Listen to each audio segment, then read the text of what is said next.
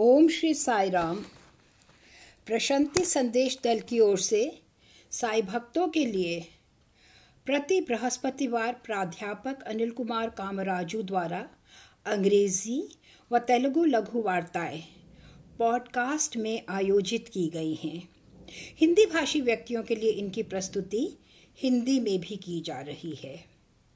आज प्रातः के इस 65वें प्रसंग में आपका हार्दिक स्वागत है। इन वार्ताओं में आप सभी जो उत्साही रुचि ले रहे हैं उसका हमारा हृदय से आपका धन्यवाद। जैसे कि आप सभी परिचित ही हैं कि यह वार्ताएं केवल साई साहित्य, साई शिक्षाओं एवं साई वार्तालापों, संवादों पर आधारित हैं। अतः इन सर्वाधिक मूल्यवान दिव्य ज्ञान पर आधारित हम इन विषयों पर विस्तार से विचार विमर्श करते चले आ रहे हैं। भक्तों से इसके प्रति महान अनुक्रिया देख मैं वास्तव में ही अति अभिभूत हूँ।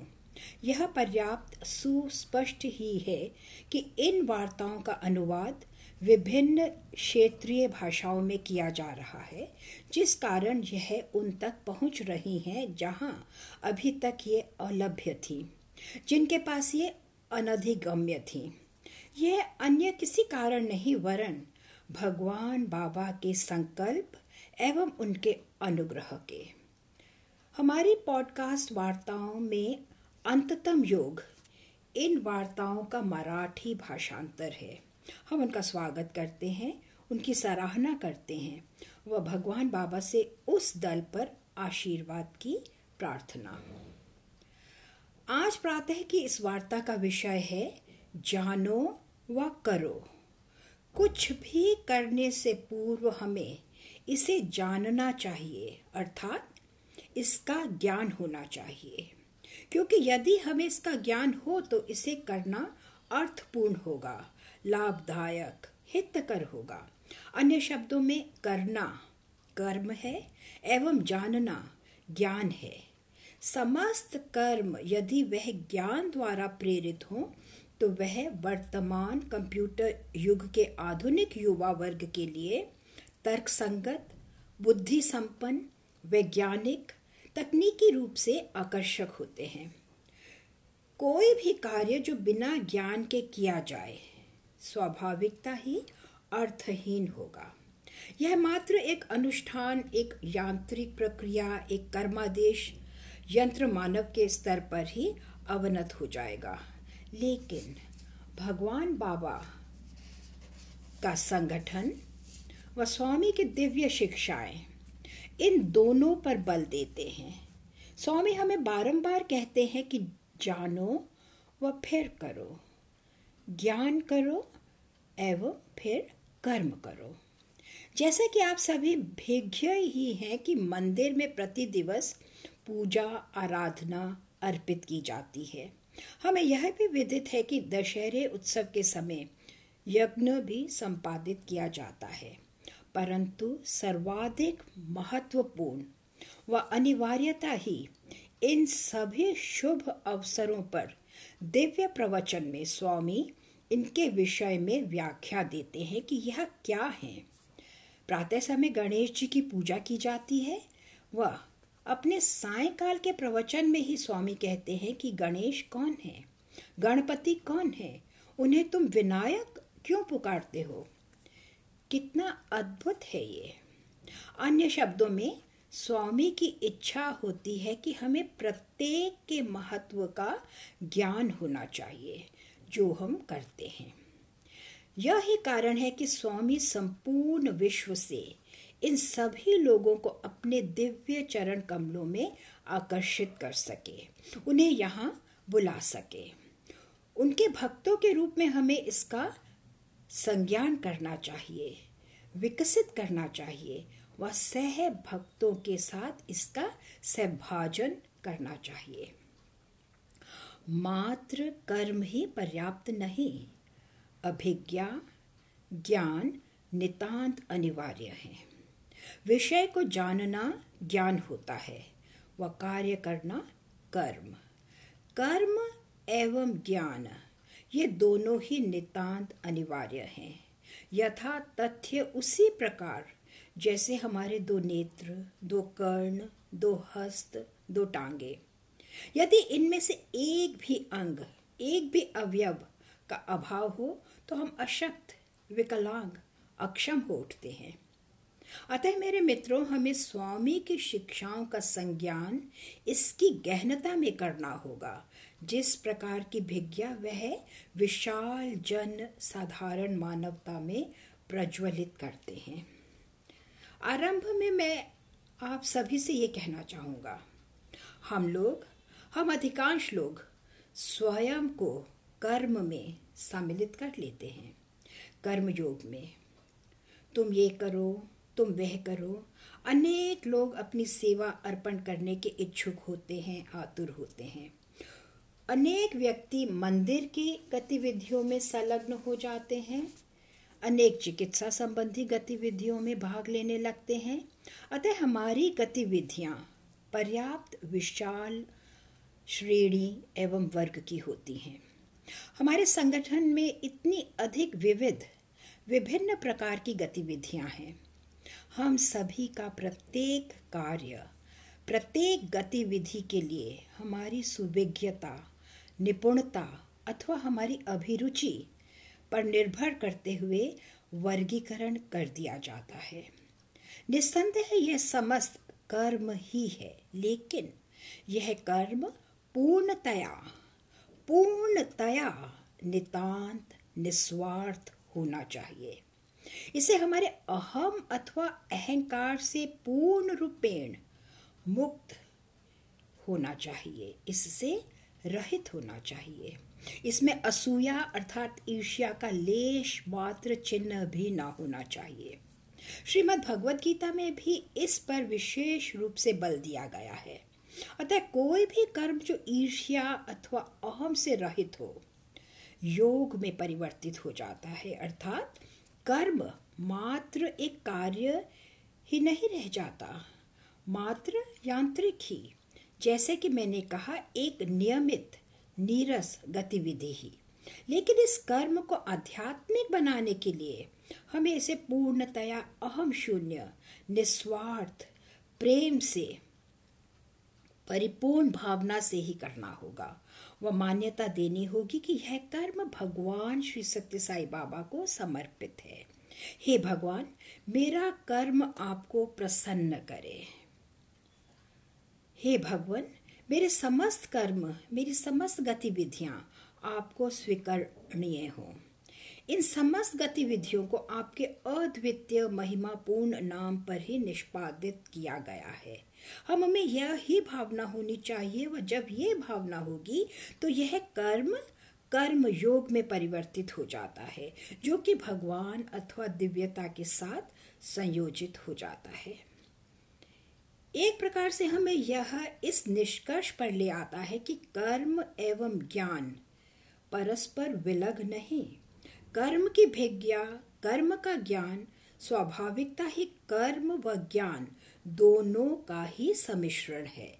लेकिन जब तुम कर्म को एक कार्य के रूप में पृथक कर देते हो तो हाँ, यह एक सामाजिक कार्य हो जाता है। सामाजिक, एक सार्वजनिक गतिविधि, एक सेवा गतिविधि। यह एक आध्यात्मिक गतिविधि नहीं हो सकती। अतः वास्तविक संदर्भ में, वास्तविक भावना में कर्म को आध्यात्मिक होने के लिए ज्ञान द्वारा समर्थित होना चाहिए। अतः मेरे मित्रों, एक सांसारिक व्यक्ति के लिए, एक ऐहिक व्यक्ति के लिए यह दोनों कर्म व ज्ञान भिन्न होते हैं। कर्म व ज्ञान भिन्न होते हैं, इनमें अंतर होता है। लेकिन ज्ञान का एक व्यक्ति, एक ज्ञानी कर्म एवं ज्ञान को एक ही की मान्यता देता है। वह ऐसा किस प्रकार विचार करता है? क्या यह संभव है? हाँ, ज्ञान का एक व्यक्ति, एक ज्ञानी इसे इसी रूप में ही मान्यता प्रदान करता है। कर्म ज्ञान भी है, क्योंकि ज्ञान से रहित तुम परिशुद्ध नहीं हो सकते। कर्म के इस क्षेत्र में अनिंद्य श्रेष्ठ नहीं रह सकते। निश्चय ही इसमें विफलताएं, असफलताएं होंगी, कुटावपात होंगे। अतः हमारी गतिविधियों में, हमारे कर्म में अभिज्ञा की आवश्यकता है। इस कारण कर्म ज्ञान है, और जब हम ज्ञान की ओर उन्मुख होते हैं तो ये ज्ञान ही होता है, अभिज्ञा। यह चित्त अभिज्ञा ही है। अतः एक ज्ञानी के लिए कर्म ज्ञान ही होता है। किसी भी रूप से ज्ञान ज्ञान ही होता है, एवं दोनों ही अवियोज्य हैं। यह अंतर्ग्रथित हैं। इसी तथ्य का हमें परिज्ञान करना होगा। यथा तथ्य जिस प्रकार गंगा व यमुना दोनों नदियां परस्पर विलीन हो जाती हैं, एक दूसरे में लीन हो जाती हैं, ज्ञान प्रवाह के रूप में। ज्ञान का एक अनवरत अविराम प्रवाह। वास्तव में ब्रह्म अर्थात स्व अथवा चैतन्य अथवा आत्मा, यह ज्ञान ही है। इसी कारण भगवान बाबा इस गीत का गायन करते हैं। सत्यम ज्ञानम अनंतम ब्रह्म, सत्यम ज्ञानम अनंतम ब्रह्म, सत्यम ज्ञानम अनंतम ब्रह्म, सत्यम ब्रह्म ज्ञानम ब्रह्म, अनंतम ब्रह्म अनंतम ब्रह्म, सत्यम ज्ञानम अनंतम ब्रह्म।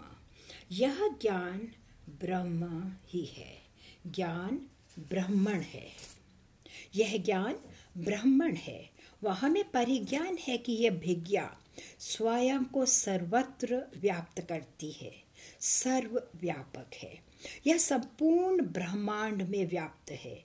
वह यह ही है जो ज्ञान यज्ञ अर्थात ब्रह्म यज्ञ कहलाता है। मेरे विचार में आप सभी स्मरण कर सकते हैं कि हमारे दशहरे यज्ञ में भी यही संज्ञा दी गई है। यह वेद पुरुष सप्ताह यज्ञ कहलाता है, वह संपादित किया जाता है।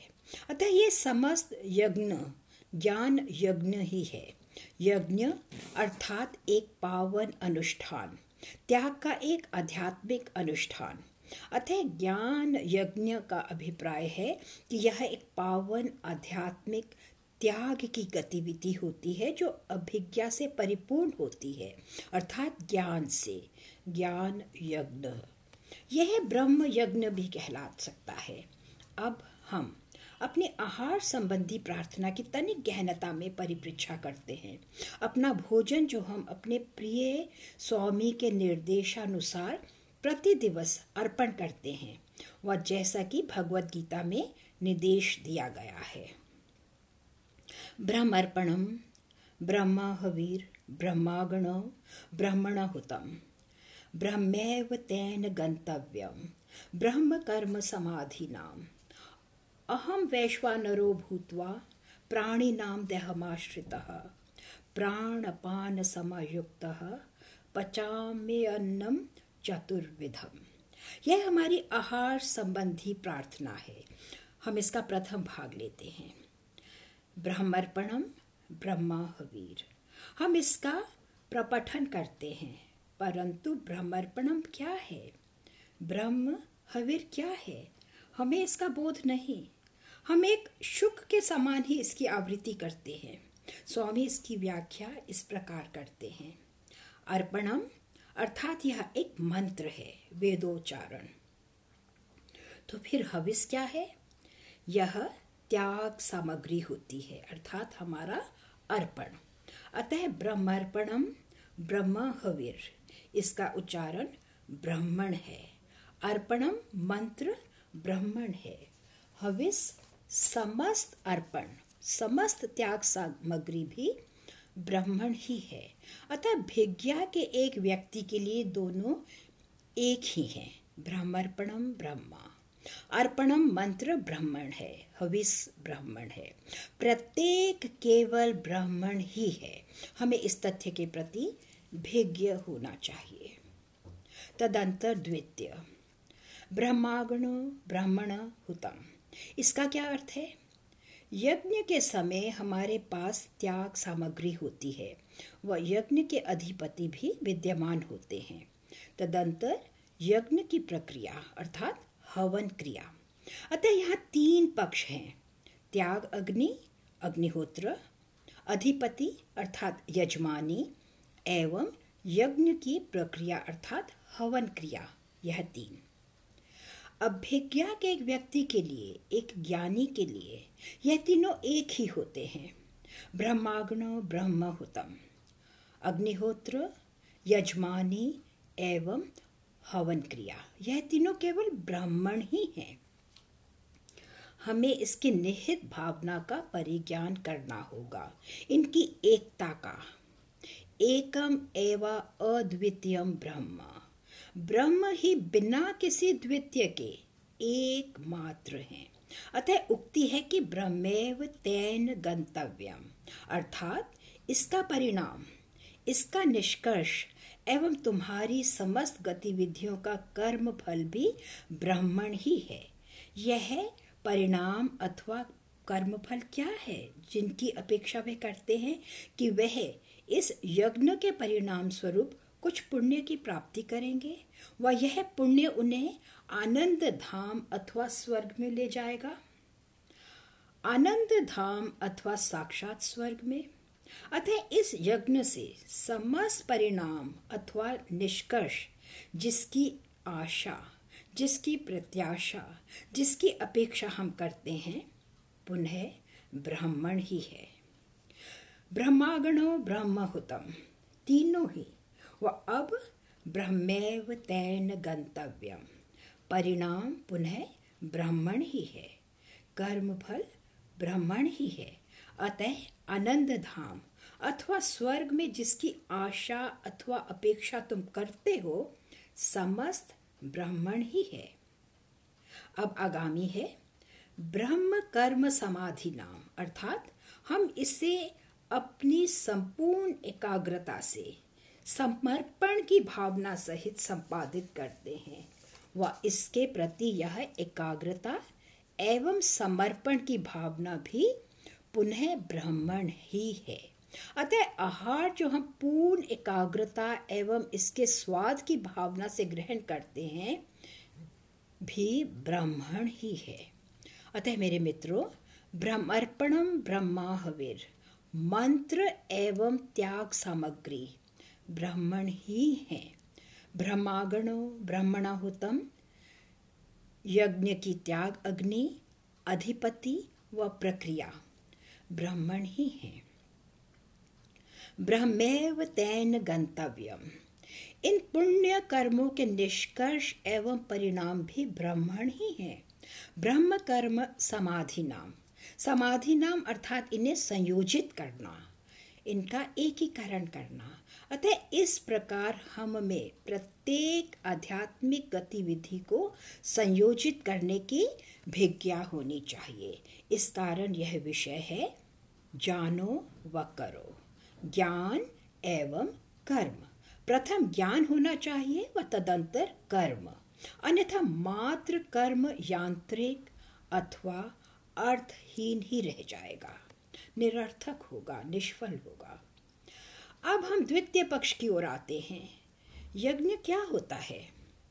हम प्रत्येक से प्रश्न करते हैं व उनका उत्तर होगा त्याग अग्नि अर्थात हवन कुंड की अग्नि, इसके चारों ओर 4 पंडित व यजमानी मंत्रों का उच्चारण करते हुए होम कुंड में घृत अर्पणम करते हुए, उनके अनुसार ये समस्त ही यज्ञ होता है। लेकिन ये ऐसा नहीं।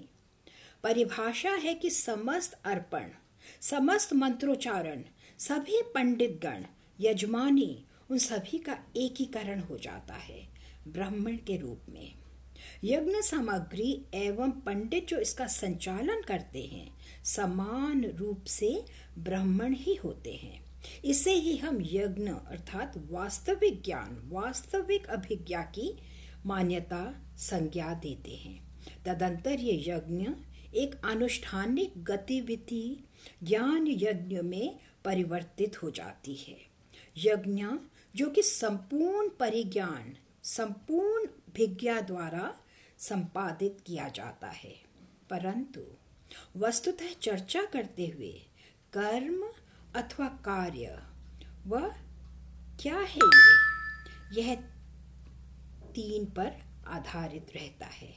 प्रथम कर्ता, द्वितीय कारण एवं तृतीय क्रिया अर्थात प्रक्रिया। यह 3 इनमें निहित होते हैं। कर्तृत्व अर्थात कर्ता, कर्म एवं कारण अर्थात कारक। अतः 3 कर्तृत्व, क्रिया तथा कारक। यहाँ कर्ता की भावना होती है कार्य की एवं जिसने उसे ये करने के लिए प्रेरित किया। यह ही है जिसे हम फल, भेद एवं दृष्टि की संज्ञा देते हैं। फल परिणाम है, भेद परिणाम भिन्न होते हैं। स्वाभाविकता ही आगामी प्रश्न उठता है कि मेरी क्या गति होगी। अतः संसार का एक व्यक्ति, एक ऐहिक व्यक्ति सदैव प्रत्याशी रहता है। उसके मन में सदैव यह भेद होता है कर्ता एवं अनुभवकर्ता का। यह समस्त भिन्न होते हैं। लेकिन अब स्वामी का क्या कथन है? एक ज्ञानी के दृष्टिकोण से, अभिज्ञा के दृष्टिकोण से क्या घटित होता है? क्या होता है? यह ही है जो बाबा कहते हैं कि कोई द्विविध मन न रह जाएगा, द्विविध मन का अस्तित्व न रह जाएगा। क्यों? कर्तृ अर्थात कर्ता, क्रिया अर्थात प्रक्रिया एवं कारक जिसने प्रेरित किया, यह तीनों ही केवल ब्राह्मण हैं अर्थात ब्रह्म बुद्धि। उस व्यक्ति में वह दिव्य प्रेरणा होगी, वह दिव्य अभिवृत्ति, वह दिव्य अर्थ निर्णय। यह ही है जो ज्ञान यज्ञ होता है। इस कारण ज्ञानी के दृष्टिकोण से, अभिज्ञा के दृष्टिकोण से तनिक भी भेद अंतर नहीं होता। लेकिन हमें क्या करना होगा? जैसा कि बाबा ने कहा, जैसी दृष्टि होगी वैसी ही सृष्टि होगी। यदि तुम्हारी दृष्टि शुद्ध है तो संपूर्ण सृष्टि भी विशुद्ध ही होगी। यदि तुम्हारी दृष्टि, अभिवृत्ति अथवा दृष्टिकोण आधारित है तो स्वाभाविकता ही क्या होगा? संपूर्ण सृष्टि एक अन्य रूप से ही प्रतीत होगी, एक अन्य रूप में ही। जैसी तुम्हारी दृष्टि होगी वैसी ही सृष्टि होगी, जैसा तुम्हारा दृष्टिकोण होगा वैसे ही ये प्रतीत होगी। जैसा कि बाबा ने कहा, प्रत्येक प्रतिक्रिया, प्रतिबिंब एवं प्रतिध्वनि ही होती है। यदि तुम में दिव्य की भावना हो तो संपूर्ण ब्रह्मांड दिव्य ही होगा, संपूर्ण ब्रह्मांड ही दिव्य होगा। सौरमंडल, चंद्रमंडल, सितारे, आकाशगंगा, ये समस्त पूर्णतया दिव्य ही हैं, बशर्ते हम में वह विविधता की भावना ना हो। मेरे मित्रों, इस विषय में हमें अति स्पष्ट रहना होगा। यही बाबा ने कहा था। आपकी सूचना के लिए दिव्य धर्म कार्य का शुभारंभ उनकी बाल अवस्था से ही हो गया था। अनुवर्ती समय में जब बाबा ने प्रवचन देना आरंभ किया तो वे सभी कथाओं, गीतों, भजनों इत्यादि से भरपूर होते थे। समयांतर से स्वामी के प्रवचनों में दिव्य घोषणाएं अब अधिक होने लगीं, उनके संदेश अधिक हो गए। लेकिन 90 दशक के मध्य एवं अंत में अब उनके संदेश ही थे। अब कोई कथाएं न होती थीं, अब कोई गायन न होता था। संदेश पर अधिक बल दिया जाने लगा। क्यों? ऐसा इस कारण कि स्वामी की इच्छा थी कि अब तुम स्वयं ही स्वयं का श्रवण करो, जहां साई तुम्हारे हृदय में प्रस्थापित हो चुके हैं। लेकिन हम भिज्ञ ही नहीं। इस कारण अपनी अनभिज्ञा अथवा अज्ञान के कारण हम समस्त कठिनाइयों का जीवन में सामना करते हैं। अतः मेरे मित्रों, समय आ पहुंचा है कि हम ज्ञान बुद्धि, अभिज्ञा की बुद्धि विकसित करें, जो कि अत्यानिवार्य है, जैसे कि स्वयं भगवान ने उल्लेख किया। अतः आज प्रातः मेरी वास्तव में ही इच्छा थी कि मैं आप सभी का ध्यान आकर्षित करूं कि जो भी गतिविधि हम करते हैं कर्म होता है, एवं कर्म का आध्यात्मिक परिवर्तन करने के लिए इसे आध्यात्मिक ही होना होगा। इससे मेरा क्या तात्पर्य है? कि कर्म को कर्मयोग में परिवर्तित करना चाहिए। पूर्णतया आध्यात्मिक समस्त निम्न अनिष्टकर प्रवृत्तियों जैसे कि क्रोध, ईर्ष्या, मोह इत्यादि का त्याग कर। अतः मेरे मित्रों, मैं सुनिश्चित हूँ कि मुझे मात्र एक स्वयं सेवक ही ना होना चाहिए, एक रुमाल लपेटकर एक सेवा दल ही। इसमें कुछ अनुचित नहीं, अद्यापि इसमें आध्यात्मिक अंतर्निहित महत्व है। अधीनस्थ सेवा की चिंता मत करो, अपने संबंधियों की चिंता मत करो, यही बाबा की शिक्षा थी।